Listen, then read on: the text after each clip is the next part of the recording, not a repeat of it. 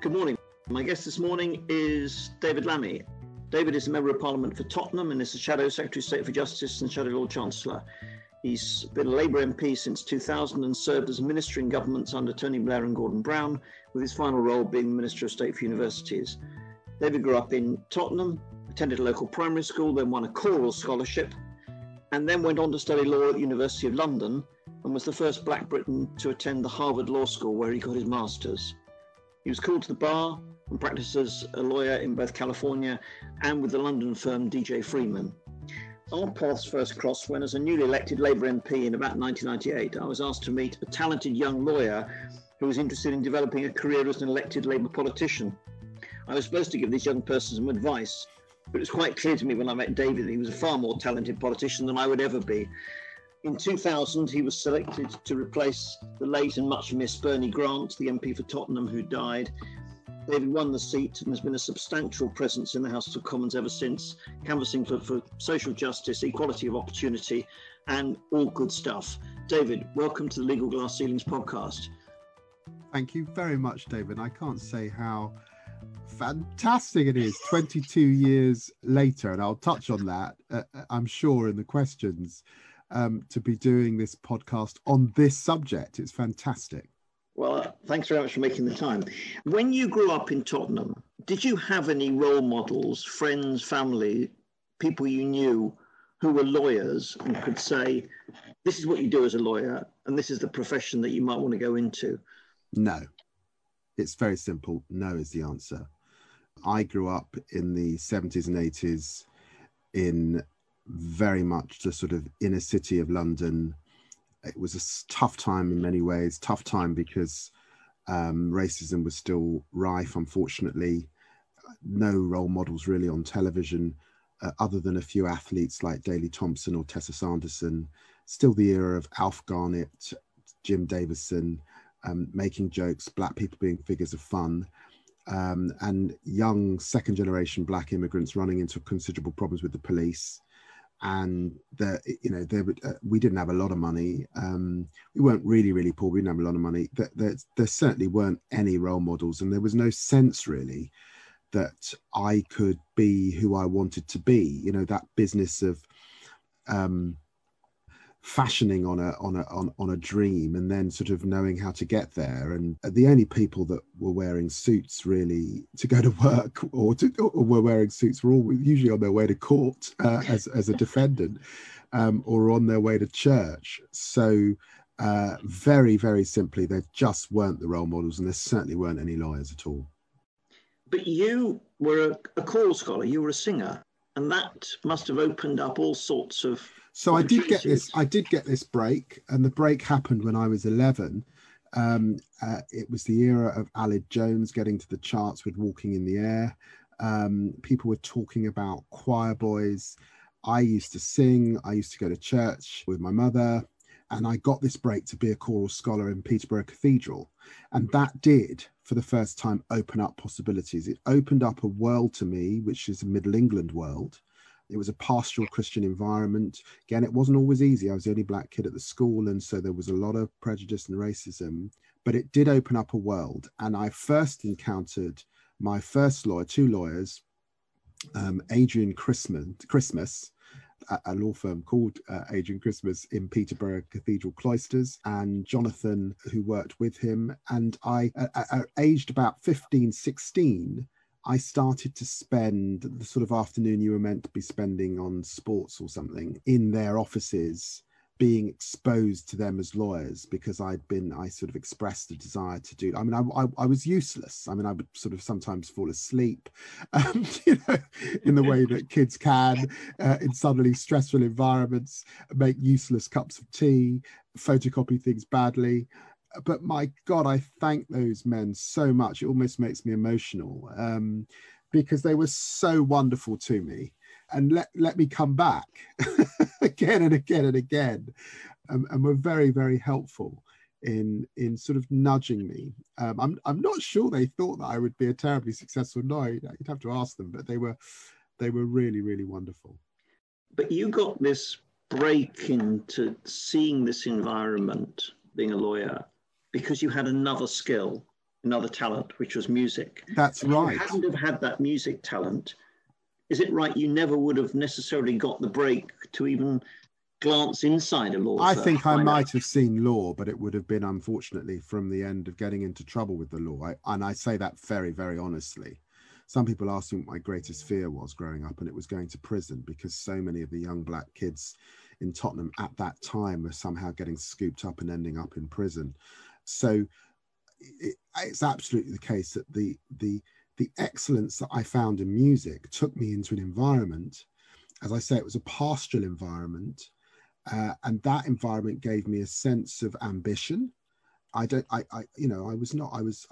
always sort of average at school, but I did have this real burning ambition, and that started to bring me into contact with people. And then the thing I would say is that I was a bit precocious as a person, and that I started to learn pretty quickly that I could ask for help, and I didn't have so much pride that I couldn't ask people for help.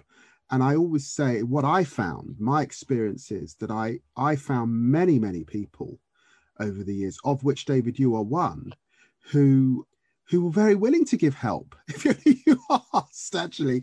And they never looked like you. I mean, these are not look like me, but they were very, very willing to give help. And so I always say, get over yourself. Actually, don't be afraid to make a fool of yourself. Don't be afraid to be that useless. I was useless going to that law firm.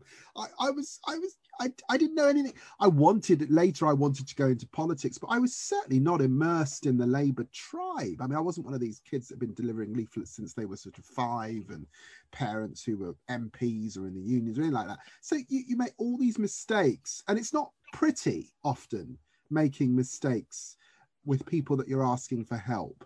But in a way, if you just persist, in time, you leave that behind you. You move to a different law firm or a different environment, you leave that behind you, and it all comes good. Yeah, that's really interesting, because in a completely different context, my wife and I often go cycling, and we go cycling abroad for a couple of months at a time.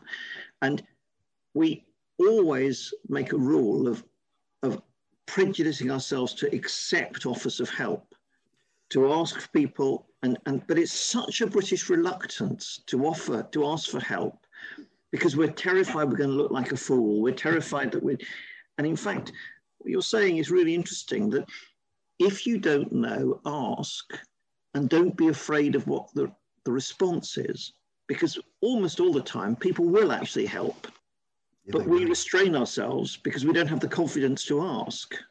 They will. And people do understand that environments like law, you have to, unfortunately, it's still the case that networks matter. They do understand that. And therefore, they're willing to give you. There's a side of law in a lot of countries where it's a bit like a gentleman's club. Now, that's got some huge downsides, for which you and I, David, in politics want to completely dismantle in so many ways. However, just to focus on the upsides, it means that people within law are quite networked.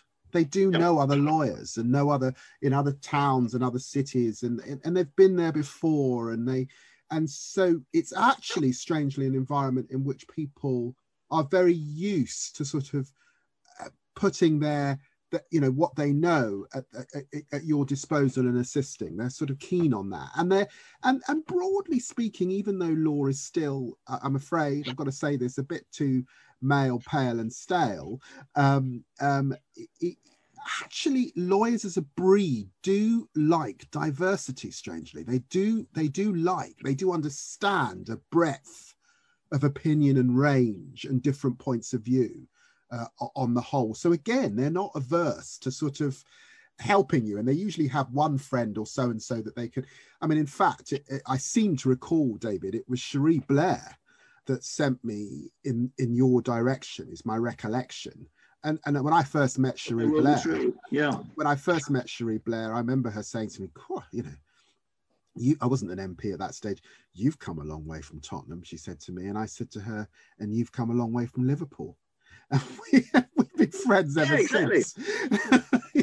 Yeah. You know. So just about that journey a little bit. You went to SOAS to study law from Peterborough and then went to Harvard. What was it like going to that great bastion of legal learning, but also white privilege in Harvard? Before we come to that, it is important for me to say, look, so I'd landed on law at school. Some teachers had tried to put me off. They knew I wanted to be a barrister. They didn't think I had the intellect to be a barrister. And they associated, when I was saying to them in school at 16, 15, that I want to be a barrister, that with being, you know, posh and august, and couldn't picture me there, because at that stage in our history, there just wasn't people like me at the bar. And I didn't quite get the A levels that I wanted. I'd set my heart on Cambridge, but didn't quite work out. And basically I ended up, again, you know, some of the issues in our country at that time, but I think still exist today. You know, you do get young Black kids with tremendous talent, sometimes underachieving for a whole range of reasons, some to do with institutional racism, some to do with their own confidence and the careers they're getting. Anyway, I ended up headed for Nottingham Trent. Now, I'd been around law by that stage enough, you know, first in Peterborough, Adrian Christmas, and then I met someone called Alex Carter-Silk, who's still a practicing solicitor, very good IP solicitor, who also assisted me. I'd begun to realize that the kinds of university you went to and stuff really mattered. Now, this may be brutally unfair to Nottingham Trent, which is a wonderful university, and I've done lots of things with Nottingham Trent over the years. And I had two very, very, very good friends of mine go to Nottingham Trent. But I decided at that time that as a young Black man, going to Nottingham Trent would put me at a disadvantage becoming a barrister. And I think that was fair, because the bar at that stage was, you know, if you didn't go to Oxbridge, it was tough, really. And being Black as well, there'd be all sorts of expectations of what you could or couldn't do, what chambers you would end up, all the rest of it. And so I really, really pushed, and I ended up getting into SOAS through clearing. And that was a better environment for me, I think, at that stage in my life. It was better because it was ethnically diverse, because they had a different way of approaching the curriculum. They wanted to look beyond the Eurocentric canon. It meant for me returning from Peterborough to London. In London, it was a very fantastic time to be a student. You know, it was the time of the Guildford Four, the Birmingham Six, the Tottenham Three, people like Helena Kennedy, Mike Mansfield making a name for themselves, the end of Margaret Thatcher. It was a very exciting time, both socially and legally. SOAS was a very left-wing environment, so that was good for me, and it has a good reputation globally. That's how I got into Harvard. I got into Harvard because at that stage, there were some Black kids taking the Inns of Court School of Law to court because it was routinely failing Black pupils, and they said that there was institutional racism. They were just ahead of me. I was really worried that I would apply there and not get in. I applied there, did get in, and did just about pass. But I applied to Harvard as a plan B. And there was a show on TV called LA Law at the time. There was a Black lawyer in it. I wanted to be him. And that's why I sent this application off to Harvard. It wasn't for any other reason. And I got in, and they said to me, you'd be the first Black Briton to come. We really want you to come. It's going to cost you £45,000. I didn't have £45,000. I had to beg, borrow, steal.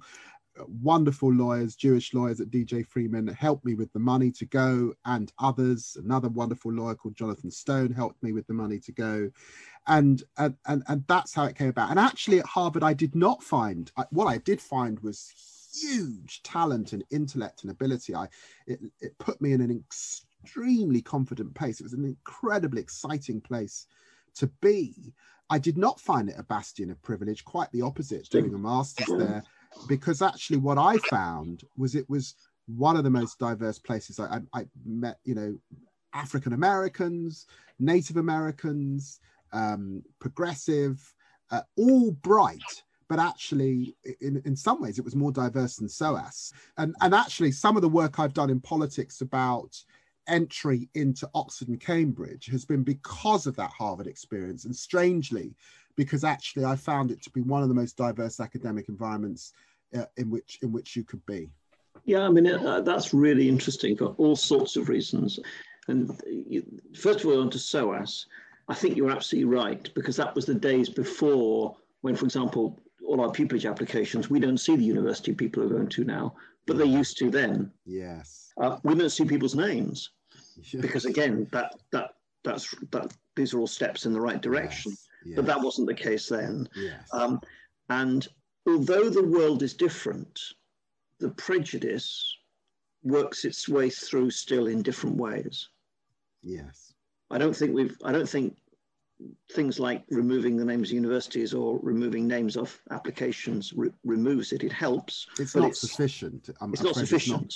It's not sufficient because, of course, you know, some of this is about what you've done extracurricularly, and often you find that, you know, wealthier kids can put down all sorts of Duke of Edinburgh this, and I climbed Mount Everest this, and I worked at a gap year in India on this, and all this sort of stuff, and I've done this many pupillage and that many pupillage, and a poor old working class student hasn't got any of that. Or you say you've got caring responsibilities, you're way too self-conscious to put that down. Or say you translate for your parents, you've got English as a foreign language, you're way too self-conscious to put, and all of that's fantastic, in fact, but no one ever says to you that that's great stuff to say. That mum's in a wheelchair and you're a carer for her, as well as getting 3 A stars at A level. But so this stuff doesn't always show up in the way that it should. And in fact, you know, the truth is that when I became a lawyer, I had and a young politician, there was a massive sense of imposter syndrome. Suddenly you're there, and oh my God, I'm way out of my depth. I'm no good.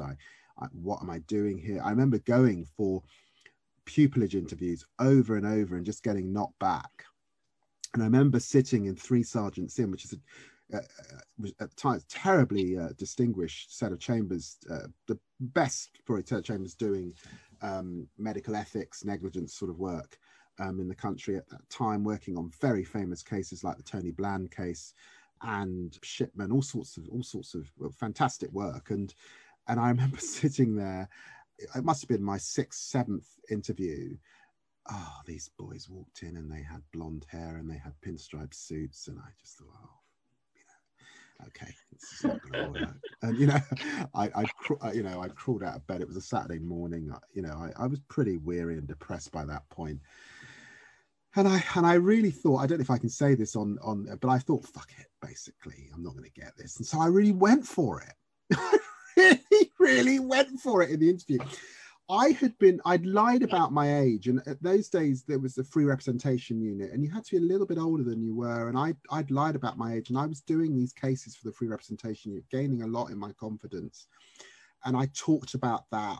It happened that some of those cases had sort of quasi medical aspects to them and negligence aspects to them, and being in front of the I did a lot of work in front of the criminal injuries compensation, what was then the criminal injuries compensation board, and anyway, I succeeded. I got through in the interview and ended up doing pupillage with Mary O'Rourke QC, Adrian Hopkins QC.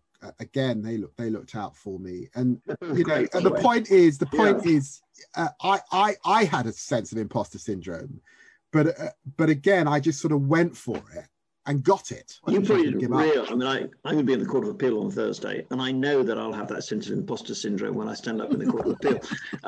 And you know, countless times I said, it doesn't matter how often you stand up in the Court of Appeal, you still feel like someone's going to find you out. But when you're a pupil, you don't realise that people you look up to, people with QCs, might have that. Yes.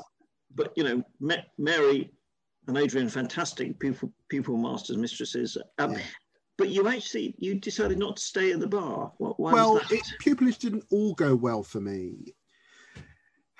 I think that I'm actually a big fan of doing the stuff a little bit later than we do it. The pipeline of out of university into pupillage wasn't great for me. I just wasn't there. I don't think emotionally, really, psychologically.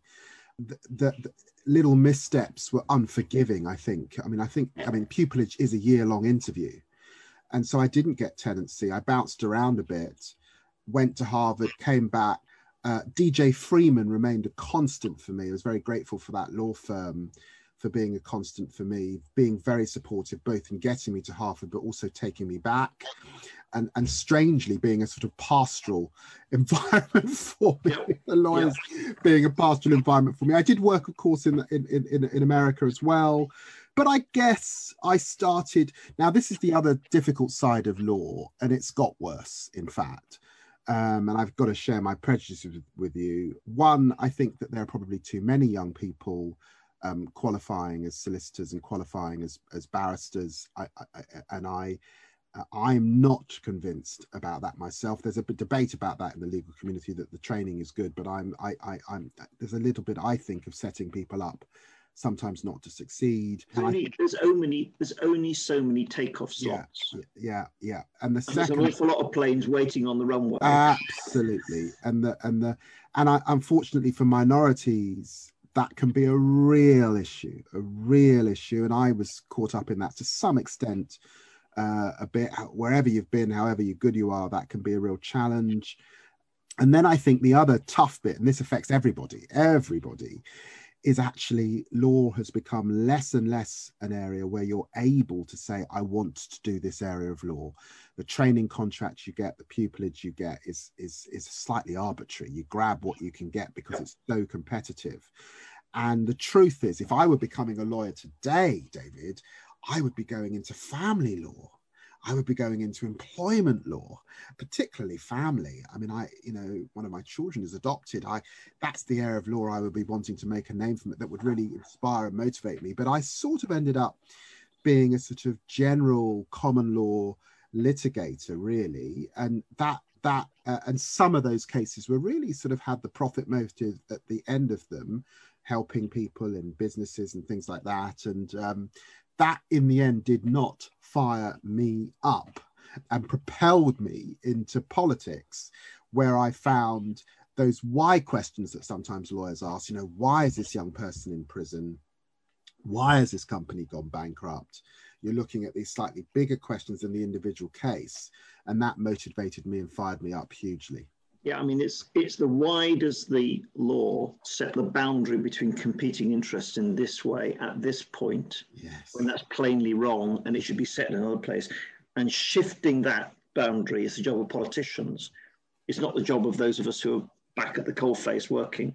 But you're right about family law. I mean, I sit in the family division as a deputy judge, and I'm not a family practitioner. I do medical cases mostly, but it is fascinating, and it's real life.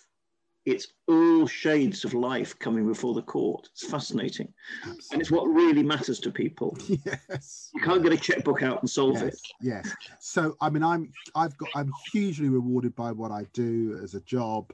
It's like drinking from a hose pipe. I definitely have just job satisfaction in spades. But as you just said that you're a deputy judge in a family court, there was a bit of me, I'd like to do that. Yeah, until the time comes when you make a decision, and then it can be really difficult. But David, what would you say to a determined and talented youngster of any background, but in particular the type of background that you came from? What do you have to do to work out if the law is a career for you? You see, I was quite single-minded. As I said, I was quite ambitious. I do think you've got to be able to ask people for help. Definitely got to be able to ask people for help. You've got to search people out. I had lots of legal experience. I found myself wanting constantly to experience different areas of law. I was constantly applying for summer jobs, work programs. Some of this is a bit more organized now than it was in those days. I remember getting a fantastic break with some lawyers, Alistair Burt and Pat Burge, who were at the Times Newspaper International, really preeminent lawyers in the area of libel and defamation and copyright. And I rung up all the newspapers. I decided I wanted to be a defamation lawyer or something, and they all said no. And they got back and said, yeah, okay, we can only pay you 50 quid a day. Oh, it was a huge amount of money, and they were wonderful to me. So I really encourage a bit of chutzpah, and just constantly being at it, being in people's faces, asking for advice, sort of worked for me. Really going for it. Exposing yourself to different legal environments, because as I said, unfortunately, it's got more competitive, not less.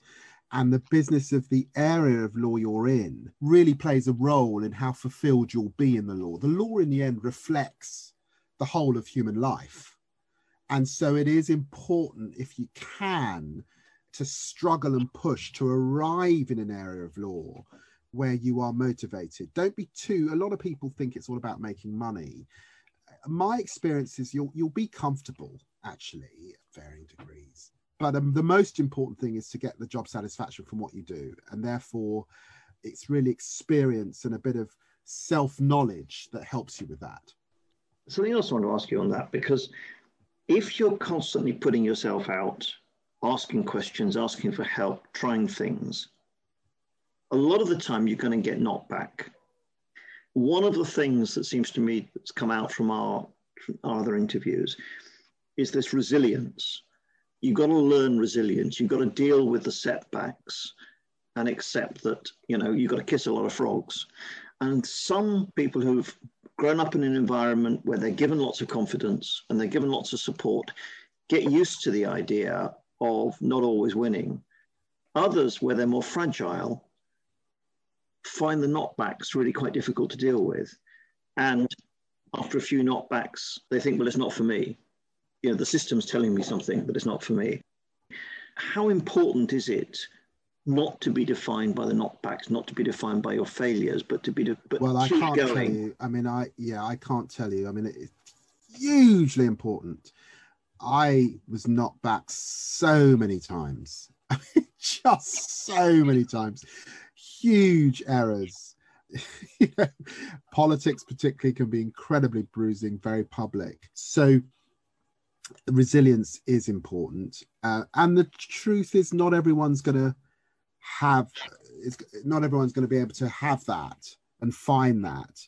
And in the end, have that inner self-belief and that cause. I said that, I think I touched on that, I had a very strong ambition, a very strong sense of mission, and I've never been blown off that, mission. And there's been so much noise and attempts to blow me off it, but it's been quite constant. So for me, and has served me incredibly well. I would say on that point, I have seen people turn back just as they were about to hit the mountaintop. And it's always tragic when that happens, because it's cloudy at the top. You can't quite see the peak is there. So the other thing I would say is I learned to sort of slightly stay in your lane, notwithstanding what I was saying about finding your kind of métier, finding your area of law and pushing for that slightly.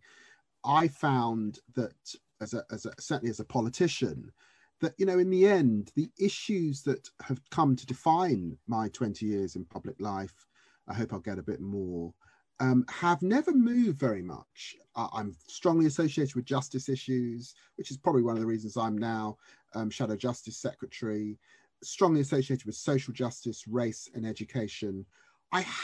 There are lots of fantastic issues in politics, foreign policy, defense policy, social welfare and benefits, housing, huge big areas, and I've got views on those areas, but I sort of stayed in my lane and developed a specialism, developed a voice that's authoritative, and that has served me well.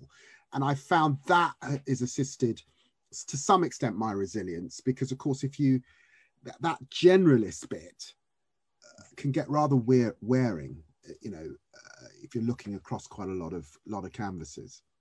The message to young people is build your expertise. Yeah.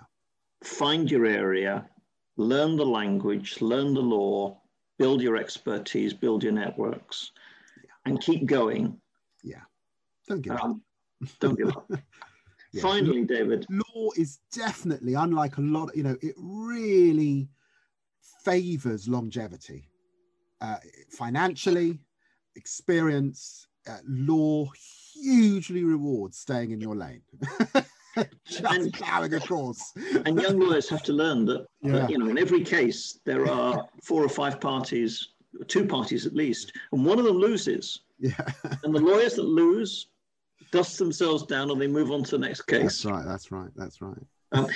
Your Secretary of State, Shadow Secretary of State for Justice, what in structural terms do you think should be to change so that those with talent and no legal background have the best chance to make it as lawyers in the coming generation? Look, I'm keen on targets. I'm keen on the profession having a clear eye on who is in law school and how that is reflected in the training contracts, the pupilages that are being handed out, and how that's then reflected through the organisation. I'm also very keen on the idea of a journey travelled. So law can be a bit small c conservative. It can have a very, very conservative idea of what legal talent is. And that stems from a country that, you know, preferences private schools, preferences grammar schools, preferences kids that did the 7+, the 11+, and move through the system and go to Oxbridge, unfortunately. Whereas the journey travelled is that young working class child in Sunderland who's got a caring responsibility, but is so talented. And my God, when they interview, they may not interview quite like young Hugo, who got 3 A-stars and went to Eton. But if you really understand what you're looking for and what raw talent is, my God, they're able. And I think we've got to get better at that journey travelled story so that we get more breadth and diversity. It's better for clients, actually, when you've got that in a room.